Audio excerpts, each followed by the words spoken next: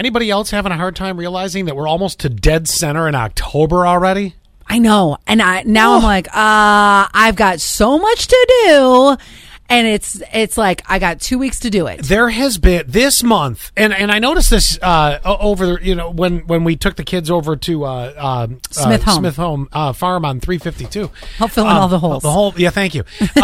When we know, and it was as busy as it was, I'm like, I bet everybody's squeezing in. Yeah. Because this has been just an insanely busy October, and we're not done. We've got Oktoberfest coming up the 23rd. On the 30th, we're going to be doing our trunk or treat. I'll get to that in a minute, but then like the little off weekends that I had to run the Buffalo. I had to do all this. I mean, it was just like, is everybody else just nonstop this month? I was talking to one of my friend's moms last night, and she was asking me, we were talking about my Airbnb specifically because she was inquiring about that, but she was asking me about my schedule and what was going on. So I was saying to her, this is my favorite season, but it's also a very busy season. Oh, it's just nonstop. And she said, it seems like it. She goes, you seem to either always have somebody in town or you're doing something for work. I'm like, that's so true, but this is the best time. This is my favorite time. So speaking of the at work thing, we are down to the last couple days where we are accepting people to sign up to be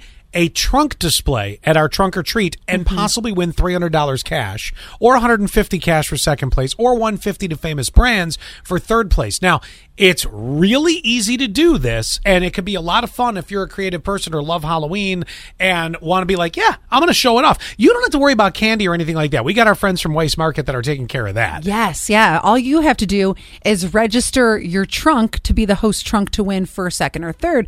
If you hit up the Scott and Allie social, well, then you can see the link there.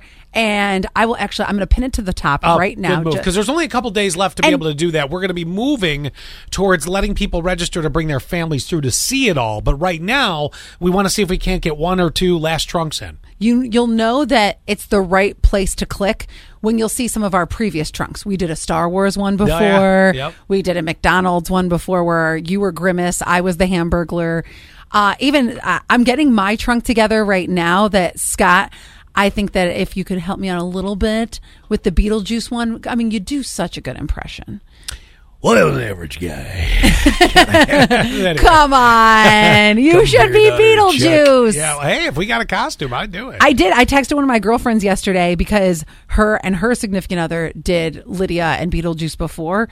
And she even responded, "You're going to be a killer Lydia." Nice. Like, yes, absolutely. Well, at any rate, jump in, do this because it could be a lot of fun and you could win a pretty nice cash prize there. And then this is going to be on the 30th, our trunk or treat at Grand Central Plaza. It's going to get started about 11 in the morning. And we'll get to how you guys, the families, get to come through and experience and get the candy. We're going to get to that in a couple days. We just want to finish off. Anyone that wants to jump in, we're taking you. This is the first time we've done this. Normally, we would just use, our resources and say, here's where we're going to. But then you guys have fun too. Right. A lot of you have already asked in previous years, can I decorate a trunk? Can I come? Can I host a trunk?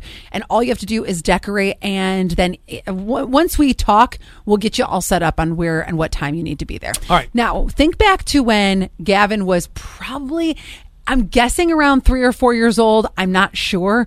But over the weekend, one of my girlfriends came into town and she brought her 4-year-old.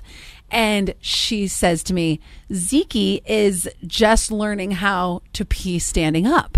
He's always been a sitter. They have a little kid potty. Sure. And she said it's been an interesting adventure. And I'm like, well, what do you mean? She's like, for some reason, he didn't necessarily want to learn how to do it. So I was wondering, do you remember teaching Gavin how to pee standing up? No, I don't. Well, here's I have no advice on this. Although I will tell you, is it an interesting experience because it's going multiple places? So here's except where it's supposed to, the bowl. She said that it's either he pulls his pants all the way down. Oh, every kid does that. Gavin does that too. Yeah, I still sometimes do if I really got to go. If I'm running into oh my god! Oh my god! And then I pray nobody walks in and sees my bare butt. And then I worry for you. Then the second, I don't really do that. The second thing is, but I've yet to master the pull through the jeans without undoing them. Sorry, that might have been very graphic. but that is, I still don't. That doesn't work. Well, for me. that just seems like that would be too much scrapage going on. Yeah, there's Anyway, a lot. Well, okay. hold on. I want to hear the rest of this in just a second because I got to find out exactly what the problem is and see if we can assist here with this in some way. Because there is nothing wrong with sitting.